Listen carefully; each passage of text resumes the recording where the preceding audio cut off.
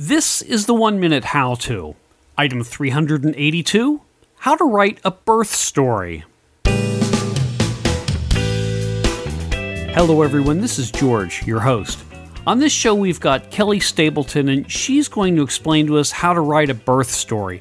Kelli, can you first tell us a little something about yourself? Sure, George, thank you. I'm Kelli Stapleton, and I'm the author of the book called From Woman to Mother, Stories of Labor and Childbirth. It's a large collection of birth stories, so I've read a lot of them. And I've also have the podcast called Birth Stories on Demand. Kelli, would you like to set things up for us first? Don't be intimidated to write your birth story. Nobody has a red pen. There are no evil English teachers lurking about. It's your story. Write it however you want to. You're allowed to put commas, semicolons in anywhere you'd like. And also, who cares about creative spelling anyway? The story's for you. It's your keepsake. Okay, Kelli, if you're ready, then you've got 60 seconds. Great. When you write your story, start with this basic framework. Each paragraph is its own topic. Your first paragraph may be about those early contractions. Your second paragraph may be about the events that signal that this was real labor. Another paragraph can be about pain management. Another one about the environment close to birth. Another paragraph about pushing and delivery. That's it. You have a story. If that seems a little too difficult, then you can do it the down and dirty way. It's just putting the events in a chronological order. So your birth story would sound something like, my water broke around 1 in the morning. After I took a shower and shaved my legs, I went to the hospital at 2. At 3 o'clock in the morning, my contractions were starting to become regular. At 4 o'clock in the morning, I hated my husband, etc.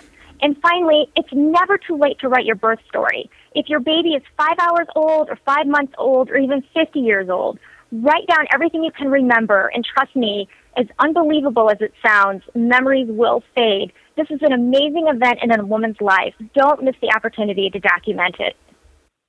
It sounds like a very interesting idea to do this sort of thing, and what you say is absolutely correct. Memories do fade, even though this is something that's very important and you're certainly going to remember it for a while. After a certain amount of time, things do fade and end up getting confused.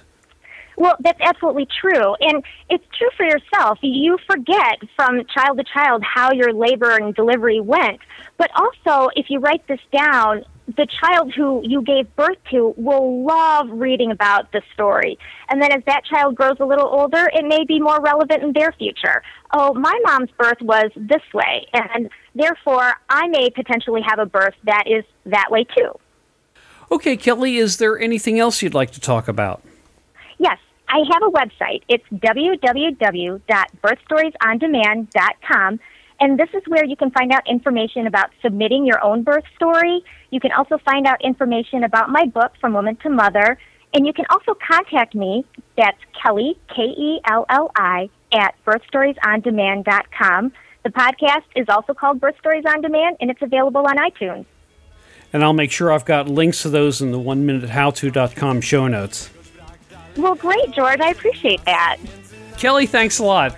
Well, I appreciate you letting me do this, George. Keep up the good work, will you?